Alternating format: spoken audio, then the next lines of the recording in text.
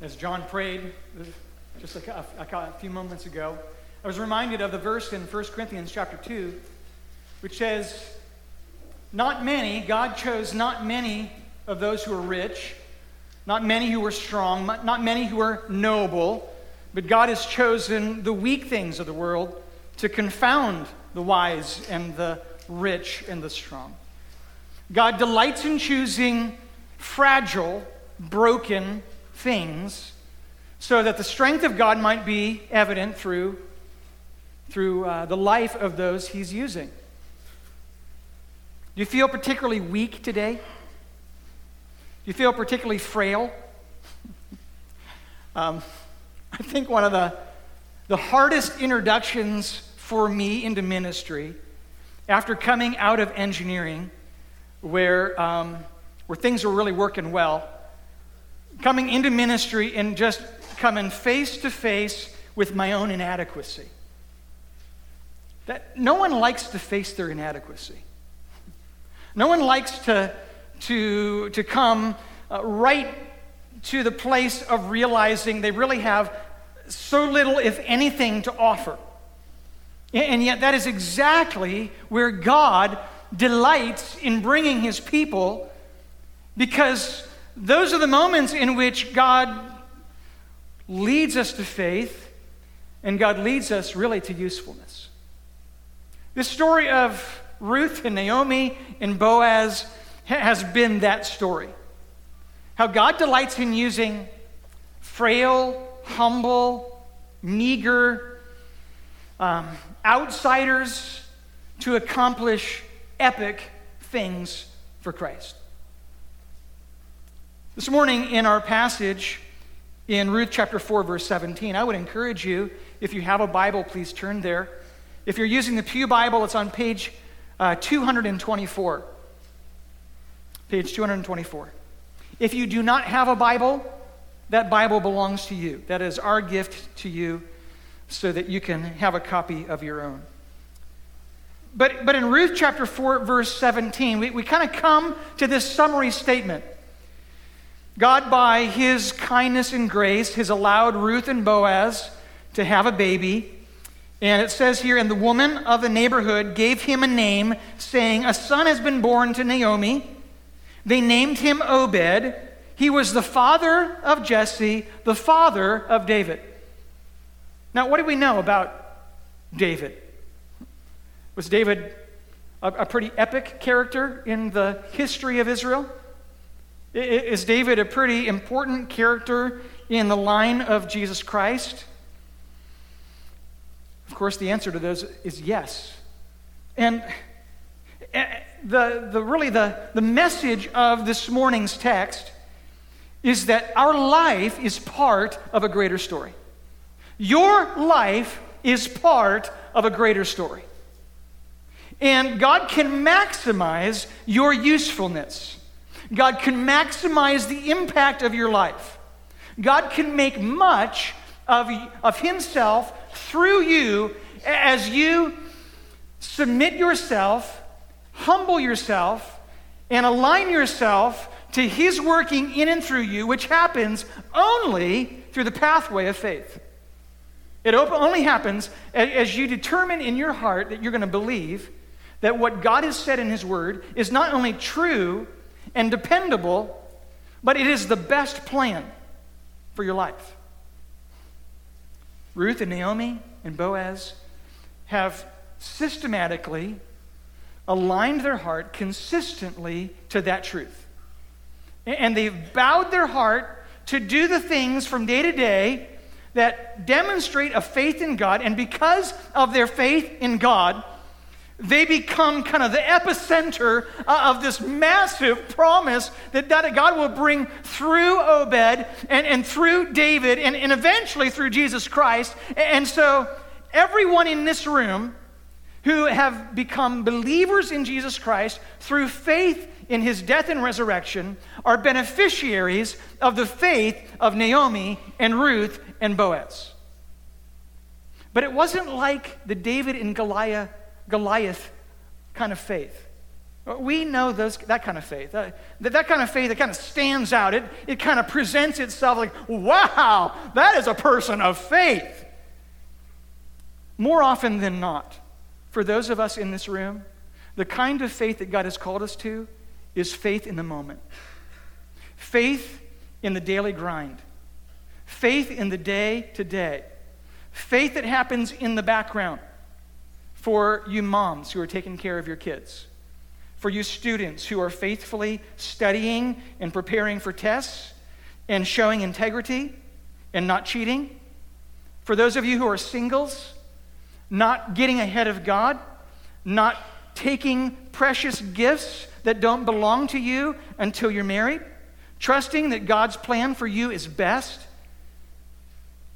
Those of you who are employees, faithfully submitting yourself to the standard that God has set for those who are under an employer, those who are working and demonstrating integrity in the day-to-day, coming on time, leaving on time, being a person who's dependable. That's the kind of stuff we're talking about.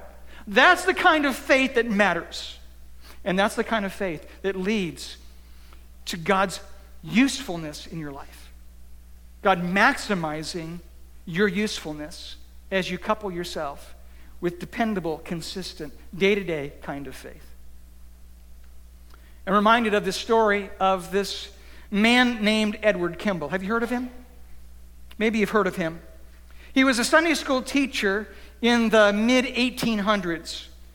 And he led a Boston store clerk to the Savior.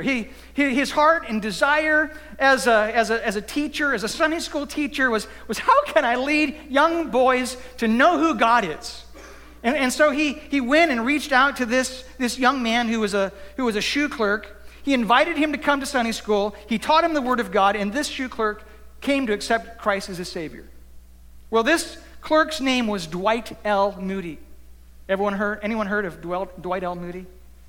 Well, Dwight L. Moody is not just a significant figure as a pastor, but Moody Bible Institute is called such for his namesake, the immense footprint of spiritual legacy that D.L. Moody had.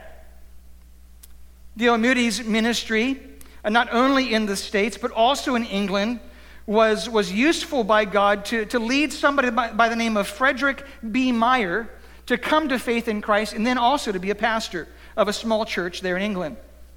Well, F.B. Meyer also preached in an American college campus, and through his ministry, a man by the name of J. Wilbur Chapman became a Christian. Through Chapman's ministry, he was influential in leading somebody by the name of Billy Sunday to the Savior as well. Billy Sunday, who had a dynamic evangelistic ministry. And through Billy Sunday's ministry, there was a revival that was taking place in Charlotte, North Carolina, and a group of local men who had been saved under Billy Sunday's ministry invited a man by the name of Mordecai Ham to preach in this evangelistic crusade. In that revival, a young man by the name of Billy Graham came to faith in Jesus Christ. You can trace the legacy of faithfulness from this Sunday school teacher back in the mid-1800s who no one would have known, and certainly Edward Kimball would have never imagined the kind of legacy, the kind of impact his life would have on the world of Christianity because of his faithfulness to teach the Word of God. Your life is part of a greater story. And your life is meant to point to God through faith in Him. This happy ending of Naomi and Ruth and Boaz, at some points in their life, it was bitter. At some points of their life, it was desperate. At times, it must have seemed very mundane. It must have seemed lonely for these two widows who had come back from Moab and from this aged, older single man who was past his prime, Who could have imagined that God would work in the mundane parts of life, the faithful, consistent alignment of their heart to obey God's law, that God would use this instrumentally to lead to David and eventually lead to Jesus Christ? What led to this kind of impact? Simple faith. It was faith in the moment. Faith in the day to day. Faith in the grind. Obedience hour by hour to do what God had instructed. Not to take shortcuts, but to believe that God's plans never fail. It's faith that guided them. It's faith that positioned them for maximum impact. They didn't have to know the end of the story, but they had to know the one who writes the story. Do you believe in the God who writes the story? In order to do that, you need to be a person who believes in God and trusts in God moment by moment, day by day. So how important is faith, and what does it look like? I think we need to start there and kind of set the context for our study this morning. What is faith, and how important is it? Well, first, I want you to understand that faith is worshiping God. Faith is worship. We find that from Hebrews 11:6, just a few verses down from the verse that John quoted a little earlier. Hebrews 11:6 that says, without faith it is impossible to please him. So how important is faith? Just a little important or very important? Very important. Without faith, it is impossible to please God. For whoever would draw near to God must believe that he exists and that he rewards those who seek him. Think about the struggles, the crises, the hardships that bombard your life. Think about the challenges that you experience from day to day. And what that means in terms of believing God through them, and recognize that the challenges that you face are opportunities to please God. Maximize those opportunities. Don't waste them. Understand that God is setting you up. He's setting you up with a golden opportunity to please him as you put your faith in him and trust him in the moment, day by day. You may never get another opportunity like the one that you're in. Maximize the opportunities that God gives to you in the moment to trust him. Paul will say in Romans chapter 12, verses 1 and 2, I appeal to you, therefore, brothers, by the mercies of God, to present your bodies a living sacrifice, holy and acceptable to God, which is your reasonable worship. Now, this word acceptable is the same word for pleasing that we read in the first verse. This is worship in that we are seeking to please God through our worship, through the presentation of our life in day-by-day service of him. It goes on, do not be conformed to this world, but be transformed by the renewal of your mind, that by testing you may discern what is the will of God, what is good and acceptable and perfect. God is giving us opportunities, moment by moment, to believe him through our faith and thus to please him. When you choose to please God, when you choose to do things God's way, when you choose not to take shortcuts, to have what you want in the moment instead of waiting for God to give it to you in the way that he's promised to give it to you, when you trust God in that way, you are pleasing God and thus you are worshiping God. It's acceptable to him. Second, faith is following God. Faith is following God.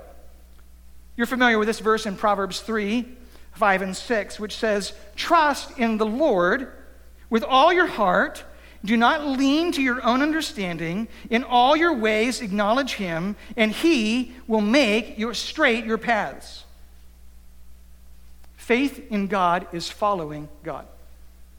One wise man once said, he said, faith is not a leap into the darkness. Faith is a step into the light. Faith is not a leap into the darkness. Faith is a step into the light. Why? Because your word is a lamp to my feet and a light to my path. And as we find in this verse, as we trust in the Lord with all our heart, we don't lean to our own understanding, as we're walking in the steps, the clear instructions that are given by the Scriptures, He is going to lead us as we follow Him, and those paths will be straight. There won't be any uncertainty. You'll know exactly what God wants as you choose to wait on His timing and you choose to follow the instructions He's given to you from His Word. That's what faith looks like. Faith, even in the minuscule parts of life, the minute parts of life, when we choose not to cheat, when we choose not to leave early from work, when we choose not to react when somebody has offended us, when we choose not to complain, when we choose to obey our parents, when we choose to love our spouse, when we choose to follow God, in every part of life, we are choosing faith. We're choosing to believe. And because our life is part of God's greater story, we can trust that God will use our obedience and that He's working through our obedience to accomplish His purposes. You are part, your life is part of God's master plan. And you may never see it this side of eternity, but you can trust it. You don't have to know the end of the story. You just have to know the one who writes it. Do you trust in God who's writing this story? And believing Him to such an extent that you are aligning your heart to do what His Word says so that you can be an instrumental part in the story that God is writing. This morning we come to this passage. Let's come to this passage in Ruth chapter 4. We're going to take this week and next to kind of wrap things up in our study of the book of Ruth. And last week, Ruth essentially made a proposal to Boaz. And Boaz would have accepted the proposal. The only problem was there was a closer redeemer that was in the way. And so we asked ourselves this question, why did God do it this way? Why did God make things complicated? It could have been so simple. If Boaz was the only person who was the closest kinsman, they wouldn't have had to go through all of these legal proceedings. It wouldn't have had to be a public kind of display. Why did God choose to complicate matters and allow there to be a closer kinsman redeemer? There are two reasons that I want to cover. Probably one this week and probably the next one in more detail next week. First is God was drawing attention to faith. God did it this way because God was drawing attention to faith. God delights in bringing faith right out into the open. Not only so that He can commend faith, commend the faith of those who show faith, but also so He can commend the faith of those who see it and draw them to the same kind of behavior. Remember, this is a shady time in the history of Israel. We find in Judges chapter 21, 25, there was no king in Israel. Everyone did what was right in his own eyes. And yet, here in Bethlehem, there's this enclave of those who have set their hearts on faith and believe in God.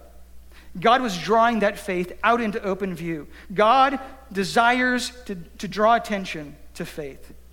First, we see the faith in the people. We see this faith in the people who had assembled there at the gate. Go back with me to Ruth chapter 4. Let me just read verses 9 to 11, kind of catch us up in the story, and then continue on with verse 11 that helps us see the faith of these people. Boaz, it says, said to the elders and to the people, "You are witnesses this day that I have bought from the hand of Naomi all that belonged to Elimelech." The operative word, or the key word there, is witnesses. Then he moves on. We see in verse 10, "And Ruth, the Moabite, the widow of Mahlon, I have bought to be my wife, to perpetuate the name of the dead in his inheritance, that the name of the dead may not be cut off from among his brothers and from the gate of his native place. You are witnesses this day." How do the people respond? Verse 11, "Then all the people who were at the gates and the elders said, 'We are witnesses. God brought all of this out into public view. Witnesses really is just the testimony. We're bearing testimony. We're those who have observed these legal proceedings, as it were. We are those who can testify that what happened here today happened just as it was written. These proceedings have been public. They've been put out into the open. They've not been hidden from view. None of the people who had witnessed the events that took place in chapter 4, verses 1 to 12, had any idea that they were going to witness those kinds of things. They were going along in their own business. Certainly they had their own ideas of what was going to transpire that day. But when Boaz sat at the gate, they understood that there was business that was about to happen, and so they remained in order to play a part in observing and witnessing these proceedings. If you think about it, what they did was quite ordinary. It was quite mundane. This small blip on the radar of life, but witnesses to one of the most epic events in all of Old Testament narrative. They got to see it. They were there and had no idea what was about to transpire. Had there not been a closer kinsman, none of these things would have happened out in the open. We find from Deuteronomy chapter 25, verses 5 to 8. It says, "If brothers dwell together and one of them dies and has no son, the wife of the dead man shall not be married outside of the family to a stranger. Her husband's brother shall go into her and take her as his wife and perform the duty of a husband's brother to her." In that sense, there would be no need for a public legal proceeding. Only if the son or the closer kinsman redeemer decided not to fulfill the obligation would those things need to be coming out into the open. So it continues. It says, "And the first son whom she bears shall succeed to the name of the dead brother, that his name may not be blotted out of Israel. If the man does not wish to take his brother's wife, and then his brother's wife shall go up to the gate to the elders. Then the elders of the city shall call him and speak to him, and if he persists, then those proceedings will continue." You see, God allowed there to be a closer kinsman, so all of this, all of the events of Ruth could come right out into the open, and the entire community of Bethlehem could witness the work of God in sealing this event. The events of Ruth 4:1 to 10 only happen if there's a question about the fulfillment of a closer redeemer. Boaz, if he had been the closest kinsman, would have just been able to fulfill his obligation. Ruth would have been his wife. There would have been no need for this public display. But now listen to what this group of assembled people say in response to what has just transpired in chapter 4, verse 11. It says, "Then all the people who were at the gates of the elders said, 'We are witnesses. May the Lord make the woman who is coming into your house like Rachel and Leah, who together build up the house of Israel. May you act worthily in Ephrathah and be renowned in Bethlehem. And may your house be like the house of Perez, whom Tamar bore to Judah, because of the offspring that the Lord will give you by this young woman.'"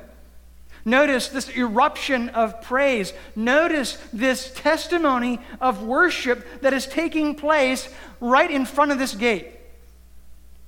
Notice this emblematic work of faith that God is doing and accomplishing in the hearts of these people as they recognize this is not happening by coincidence. This is not just lucky circumstances. They see the providential hand of God in bringing all of these things together. The people of Bethlehem see God's kindness, his hesed, his loyal covenant love.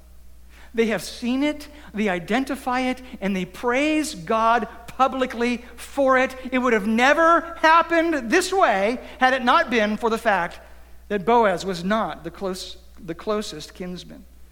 And what is exceptional about this is they use the name Yahweh, the name the Lord. This is the word, the title for God that describes his covenant-keeping quality. He is a promise-keeping God. It's exceptional that in this tiny book, the word Yahweh, Lord, it's in all caps. Every time you see the word in all caps, Lord, it's the word Yahweh. He is a covenant keeper. It's used 18 times in this book. Only twice it's used of the narrator. It goes to show that this enclave of those in Bethlehem, in the midst of a depraved national Israel, somehow God preserved this people to have faith in God and to see the providence of God working, his kindness working for the sake of Naomi and Ruth and Boaz. They learned to look to God. They learned to trust in him.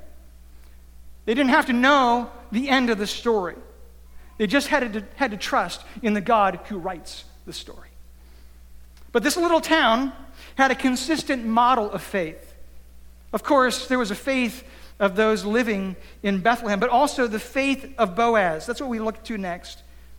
Nearly every time that Boaz speaks, even in the wee hours of the morning, the name of Yahweh, the name of the Lord is on his lips.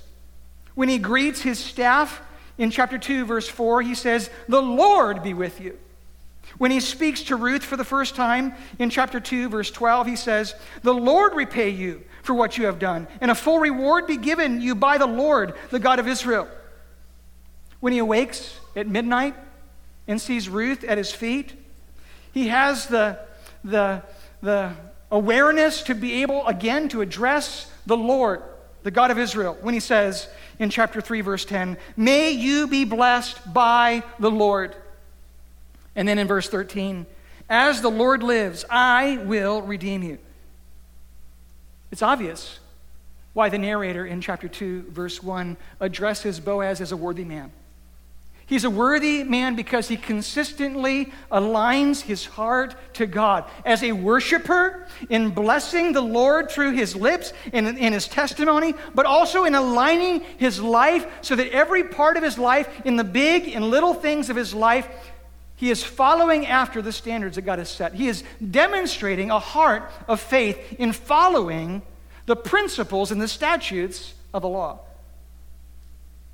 Can you think of any times, those specific times, when Boaz is demonstrating a heart that is tender and aligned to God? His generosity, the way that he treats his workers with dignity, the way he shows hospitality, the way he addresses the widow and the stranger and the foreigner, the way he models his life after one who is following the law, demonstrating not only generosity, but conformity to the Mosaic law, both in the gleanings that he allows these foreigners to glean in his field, but also the proceedings that we see in chapter 4, verses 1 to 12. Boaz has learned to follow God. Boaz has learned to trust God. Boaz doesn't know what the end of the story is going to be, but Boaz knows who writes the story. And so Boaz has aligned his heart in the day-to-day, moment by moment, trusting and believing and following after God. He doesn't have to know how things are going to work out for him. He just has to know that as he aligns his life to God, God will be honored and glorified. Boaz was also a man who recognized and commended faith in others, which leads us to see the faith of Ruth. Boaz draws attention to Ruth's faith in chapter 3, verses 10 and 11, when he says, "May you be blessed by the Lord, my daughter. You have made this last kindness greater than the first, in that you have not gone after younger men. For all my fellow townsmen know that you are a worthy woman." Ruth is one who has shown true worthiness because she has demonstrated a commitment to faith in God in following after him. Not going after younger men, as Boaz says, but spending herself in service to her mother-in-law. Willing to marry Boaz in order to perpetuate the legacy of her dead husband and her mother-in-law. Her willingness to follow risky instructions that Naomi gave to her. Her commitment to leave her homeland and follow Naomi into Israel. Laying down the possibility of ever getting married again. Of ever enjoying rest and security. We see her embracing the real possibility of being poor and destitute and insecure for the rest of her life. She embraces the uncertainty of a future in a worldly standpoint because she is embracing the security of trusting in God. She knew God could be trusted, and that was enough for her. In Ruth 1, verses 16 and 17, we find kind of this crystallized, the essence, really, the summary statement of her faith in God. When she responds to Naomi, she says this, "Do not urge me to leave you, Naomi, or to return from following you, for where you go, I will go, and where you lodge, I will lodge. Your people shall be my people, your God, my God. Where you die, I will die, and there will I be buried. May the Lord do so to me, and more also, if anything but death parts me from you." We see in Ruth ferocious faith in God, a commitment to believe in the big things and the little things. Because Ruth didn't have to know how the story ended. She just needed to know the God who writes the story. But where did Ruth get her faith in God? Where did Ruth come to know this God of Israel? And there's really only one logical answer, and that is her mother-in-law, Naomi. So we turn our attention now to the faith of Naomi. Naomi really has been a woman of faith from the very beginning. Her commitment to the Lord has been clear at the earliest parts of this book and is seen all the way to the very end. In Ruth chapter 1, verses 8 and 9, Naomi is praying this prayer over Ruth and Orpah when she says, "Go return each of you to her mother's house. May the Lord deal kindly with you as you have dealt with the dead and with me. The Lord grant you that you may find rest, each of you in the house of her husband." Then she kissed them, and they lifted up their voices and wept. Naomi's prayer for rest and security for her daughters-in-law would only come true, would only come to pass as the Lord, the God of Israel, the covenant keeper, the one who transcends time and space, would show his kindness, his grace, his love to Ruth and Orpah there in Moab. But Naomi has also been a person who's allowed kind of the raw emotion of her life to come through. In Ruth chapter 1, verse 13, she says, "The hand of the Lord has gone out against me." But instead of it leading her to bitterness, instead of it leading her to a place of refusing and rejecting God, we see this return of her life from chapter 1 all the way, verses 9, all the way to the end of that chapter, as we see this repeated word of return, which is emblematic of repentance. Naomi has a repentant heart, a heart that is consistently pointing to God, so that she recognizes the clear hand of God. When Ruth comes back after the first gleaning, she says in chapter 2, verses 19 and 20, she says, "Blessed be the man who took notice of you. May he be blessed by the Lord, whose kindness has not forsaken the living or the dead."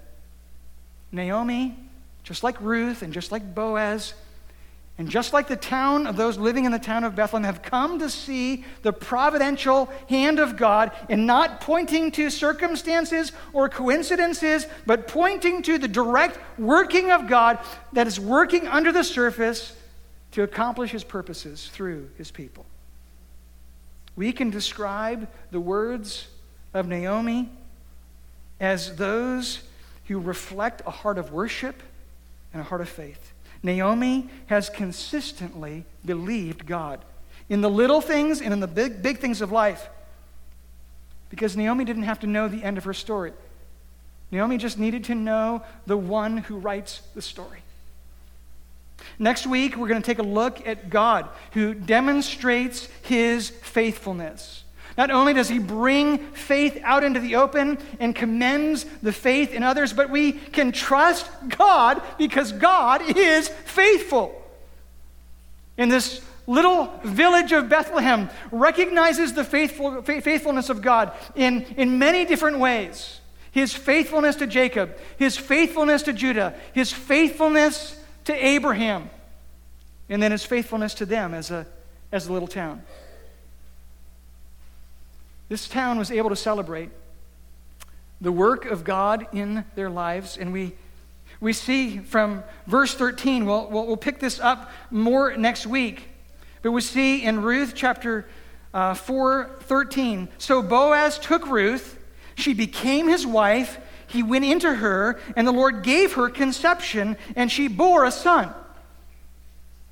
The beginning and end of this book, there is bookended by the barrenness of Ruth and the blessing of God in bringing conception.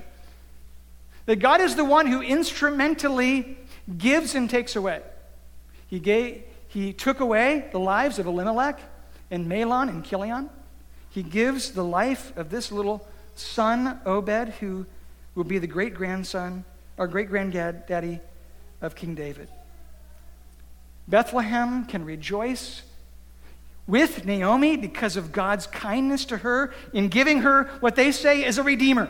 This redeemer who is God's blessing to her in all of her longings to have a legacy. God has given her rest in this redeemer. She has no idea the significance of Obed and the real redemption that is about to come through this future line of Obed leading to Jesus. But not only was God instrumentally kind in blessing Naomi, but also in blessing Bethlehem. Blessing Bethlehem with a tangible evidence of God's working through circumstances to accomplish his objectives. And then the blessing that comes to Israel through this future legacy of King David, who will bless the nation of Israel. And that God will bless through David in bringing a future Messiah. A Messiah that came to bless the world as we put our faith and trust in him for salvation. You can trust, put your trust, place your faith in a faithful God. This morning, have you come to a place of bowing your knee, humbling your heart, and trusting in Jesus Christ as the only Savior? Have you come to a place of acknowledging your sin? Come to a place of recognizing that there's no amount of goodness that can overcome the wickedness of your life. That because you are tainted, because you are stained, you can't wash those stains away on your own. The only one that can blot out those stains is Jesus Christ. His blood will blot away those stains. As God the Father looks on his Son, Jesus Christ, as the perfect righteousness, the perfect substitute, in dying in your place on the cross, accepting your guilt, placing it on himself, dying for you. And then this great exchange, this exchange of faith that happens as we believe that Jesus is the only way of salvation. His righteousness is then placed on us, and our sin is placed on him. He paid the price for us. But he didn't stay dead. He rose again to demonstrate that we can have life with God. Life that happens because of faith in Christ. And those who come to believe in Jesus for salvation come to recognize that there's something wholly different about our life. We have the opportunity as God's people to live by faith, because the just will live by faith. And those who believe God, as we come back to Hebrews chapter 11, verse 6, we recognize that without faith it's impossible to please God. And so we realize in the moment by moment, day by day parts of life, we choose between believing in God or disbelieving in God. When you're tired and you don't feel like responding to the person in your house, whether that's a child or a friend or a spouse, you feel a little frazzled, you feel a little spent, you're a little exhausted, and in your flesh you feel like lashing out, but you choose to believe in that moment. God, I'll believe that the best way to respond to my wife or my husband or my child or my parent, the best way to respond to them is the way you've prescribed, that my mouth will be always with grace seasoned with salt. My lips will speak those things that praise you. Over the past several weeks, I've had a number of men come to me and talk about the significance or the problem that they have with lust. And quite honestly, it is a struggle that probably every man in this room fights day by day. And we can either choose to believe in the good gifts of God in waiting for God to bring those good things in His own timing, or we can choose in the moment to have what we want outside of God's master plan for us. We can choose not to believe in God. Yesterday was an opportunity for me, and this is being real candid with you. Yesterday was an opportunity for me to believe over and over and over and over again in this area. To say, I choose to believe in you. I will not act in my flesh. I will trust you are better. And it just comes down to the day by day, moment by moment, trusting in God to do what is right, to do what is best. I am going to believe in God in the moment by moment parts of life. And when I do, I maximize my usefulness, and I maximize the opportunity that God can work out His plans in my life. I'm reminded, and I'll close with this. I'm reminded, I believe it's the prayer of the Apostle Paul for the church in Colossae, when he says, I pray that you might have a walk worthy of the Lord, fully pleasing to Him, bearing fruit in every good work and abounding in the knowledge of God. If you want to maximize your usefulness, if you want to maximize your fruitfulness, you will couple your heart with obedience. You will choose to believe. And in choosing to believe, you're going to be a worshiper and you're going to be a follower of God. Oh God, I pray that you would help us. Help us moment by moment to trust you. Help us day by day to believe that your way is better. It's the better way. There don't need to be shortcuts. There don't need to be us striving for the things that we want. We can trust you that you're better. Lord, I pray that you would help us as we choose moment by moment to walk a worthy life, that you would demonstrate your glory through us, and you would have your purposes worked out through our lives. By your grace, we pray in Jesus' name. Amen. Thanks for coming. God bless you.